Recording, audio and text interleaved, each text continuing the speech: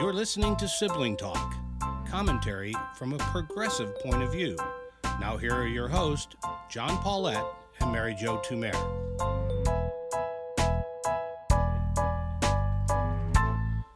Hello, I'm John Paulette. And I'm Mary Jo Tumer. Mary, this weekend is the Paulette family traditional clam bake. And people who don't know, live in Cleveland, have no idea what holiday and autumn ritual a clam bake is. And I know that because I live in Chicago and I tell people we're going to have a clam bake and nobody knows what I'm talking about. It is such a Cleveland thing. They do bakes, shellfish bakes on the East Coast, and there's lobster bakes or clam bakes, but it's kind of uniquely Cleveland the way we do it, with the clams and the chicken and the sweet potatoes all in a big pot. And the strong feeling that this is what brings families together is the clam bake. Exactly.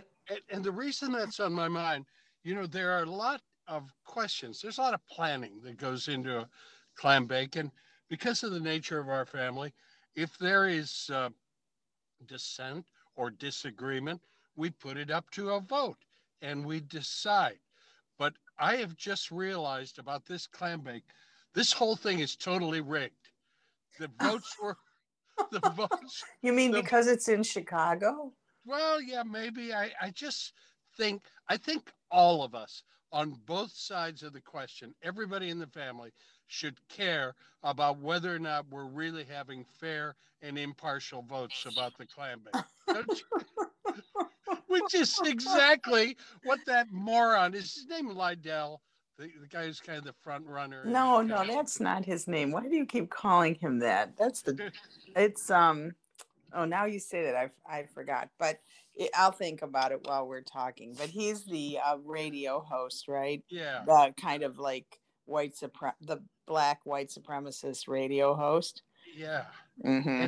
And he is the guy in the most bizarre voting system ever. If Gavin Newsom does not get 50% or more, then he gets kicked out of office. But then any idiot who gets 12% of a vote, or any amount of civil plurality out of like 46 candidates, he gets to be governor next. So that's Larry Elder.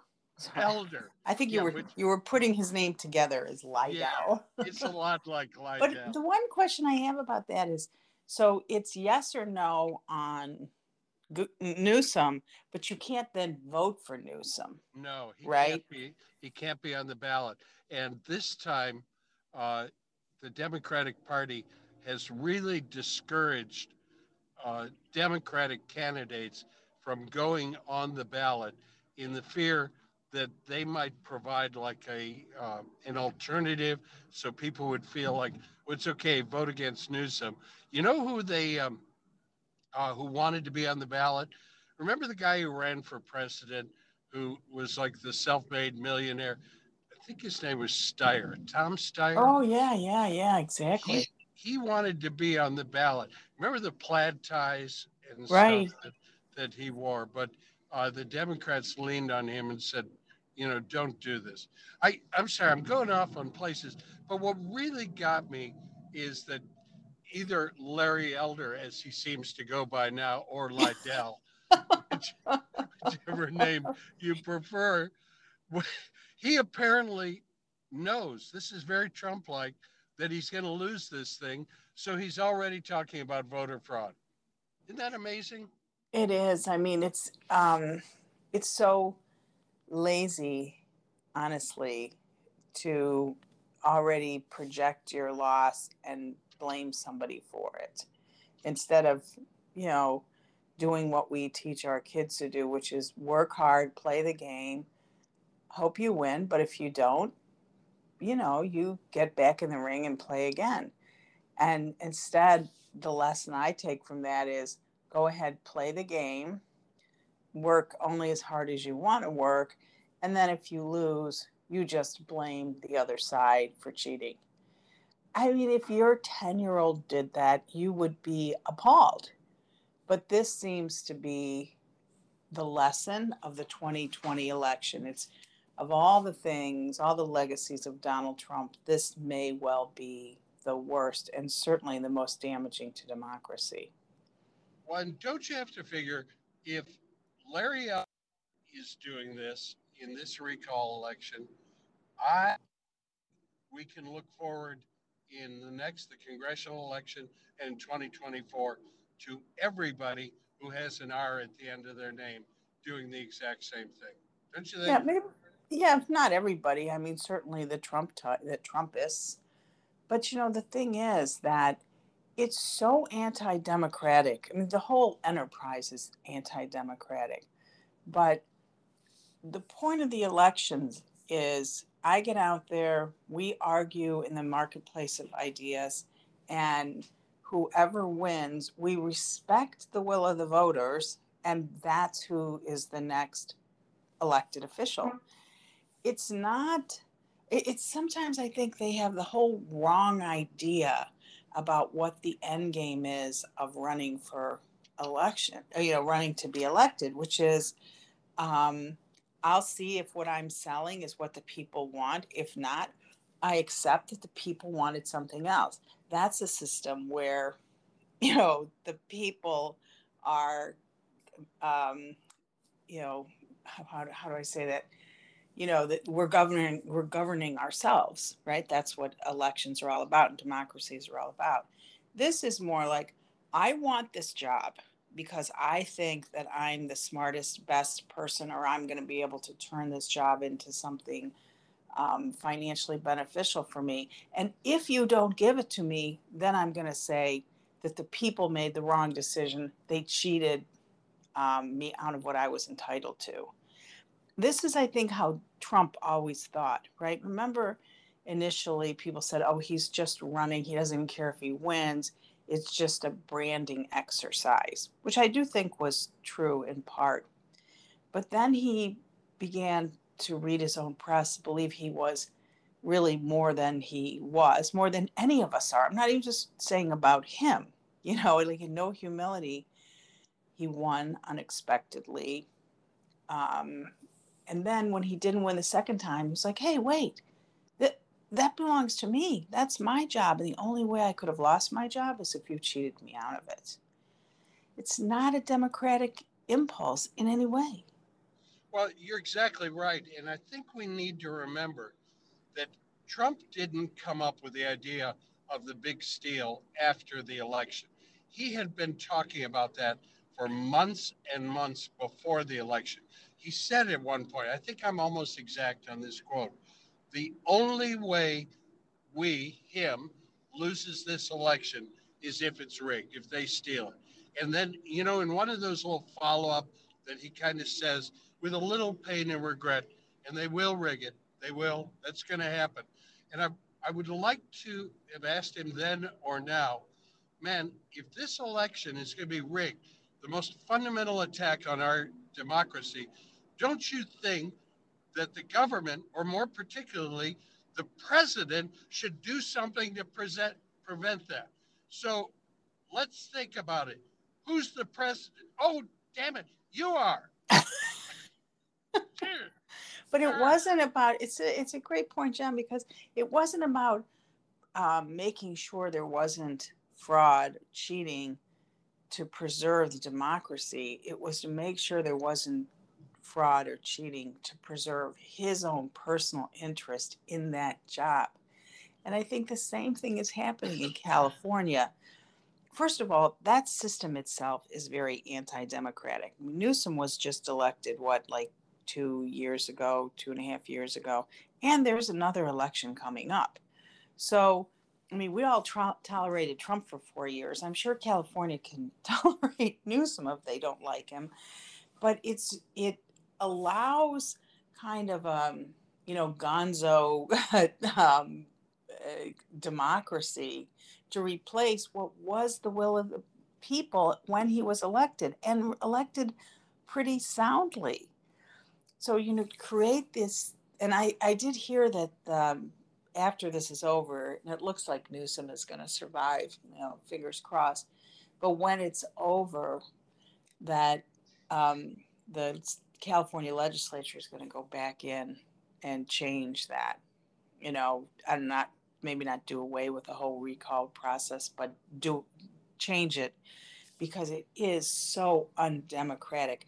Really, was the problem, in my opinion, with the impeachments, right? I mean, one of the impeachment of Trump I'm talking about, but even with Clinton, one of the arguments was made with the first impeachment, like, okay, but there's an election coming up. So why are you going to impeach him? Let the people decide whether or not he should remain in office.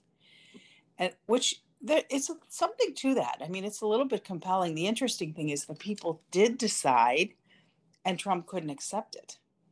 And I wonder sometimes whether him winning the impeachment vote didn't embolden him to think it's all a scam. It's all, to get rid of me because people don't want what I'm selling. The elites don't want what I'm selling. So you go to California. What are the issues in California that prompted the recall of Newsom? Do you know? Well, it's interesting. I will give you a more substantial one, but just yesterday, I'm going to say I talked, but text exchange with somebody who supports recalling Newsom and lives in California. And I asked the same question. I said, why, what has this guy done so heinous, so scary that we've got to get him out of office as soon as we can? And the response was, she said to me, have you seen the video of him having dinner that night at the kind of country club place? Do you remember that, what she's talking about? Right. Oh, yeah, And, definitely. and I said, seriously? That's it? Like, okay, I'll give you, that wasn't very smart or very appropriate or anything else, but that's why you want to overturn an election and put a minority candidate uh, in as the governor. I mean, I think wiser minds would tell you there's been the same reaction against steps to limit COVID, the same reaction we see throughout the country. We're in that minority of people who signed petitions to get this recall on the ballot. And, that's this really strong, kind of irrational thing. The governor tried to make us wear masks and not go out to restaurants and get vaccinated. He must go off with his head. I think that's it. I think from a voter's perspective, but just to be supremely cynical, which we always have the capacity to be, I think the Republicans saw that weakness in Newsom because of the pandemic and used that to try to take over a state which they have no business governing because they're such a minority. But, like 25% of the population, I think, is Republican, something like that. And put in a candidate in Larry Elder that they didn't know he would, rise to the top, but a candidate like him who could put the brakes on everything Republicans, conservatives, I'm not going to say Republicans, conservatives find abhorrent about California. And this is not just California conservatives, but immigration, and a welcoming of immigrants. And Larry Elder in particular is very anti-immigrant. A not just a multicultural, but California, for all its faults, is a very open and welcoming place to all kinds of people. And I think that there's just, in the culture wars, California stands out for most cultural warriors as the most disgusting place in the union. And because of its cultural influence, it's ruining the rest of us. I think if that's my guess, is that the Republicans thought maybe we can get another Schwarzenegger in there and just slow this damn thing down. Well, I think you're exactly right. I think they looked around and saw in the way that recall works a chance to get ahead. Not get ahead like go forward, like cut off some figuratively somebody's head. And they remember it's good you bring up They remember it worked with Schwarzenegger. Now, Mm-hmm. Gray Davis was a lot weaker governor, I think, and candidate than Gavin Newsom is. I think one of the other awful parts about this is from all the polling, everything we know, it's not that Californians don't want Gavin Newsom to be governor. The only question is, will enough Democrats get up and go to the polls? That's the only question. Man, that's a crappy way to govern a state. It really is, particularly a state the size and complexity of California. What if California was its own country? It's like the fifth largest country and one of the largest economies in the world. And for all its problems, it is an absolute hub of innovation, technology. It's super important to the United States, and attempts to govern it are probably difficult, but nonetheless, I don't know. It's interesting. I'm sure we'll talk about it again tomorrow. And the only thing I want to finish up on is how tall is Gavin Newsom? Because Biden was standing next to him, and Biden is not short. And Newsom's taller than Biden. I thought that guy must be over 6 feet. I don't know that because I've never thought about it, but it's just, inquiring minds want to know, John. Well, they do. And I think, what we're really looking forward to is knowing, will Gavin Newsom stay governor, or will the new governor be Larry Elder, or will it be Lydell? Lydell, or at the end of the day, Caitlyn Jenner. Ooh, nice. Oh, bye. Talk to you soon. Sibling Talk is a JMP production. Theme song by David Paulette.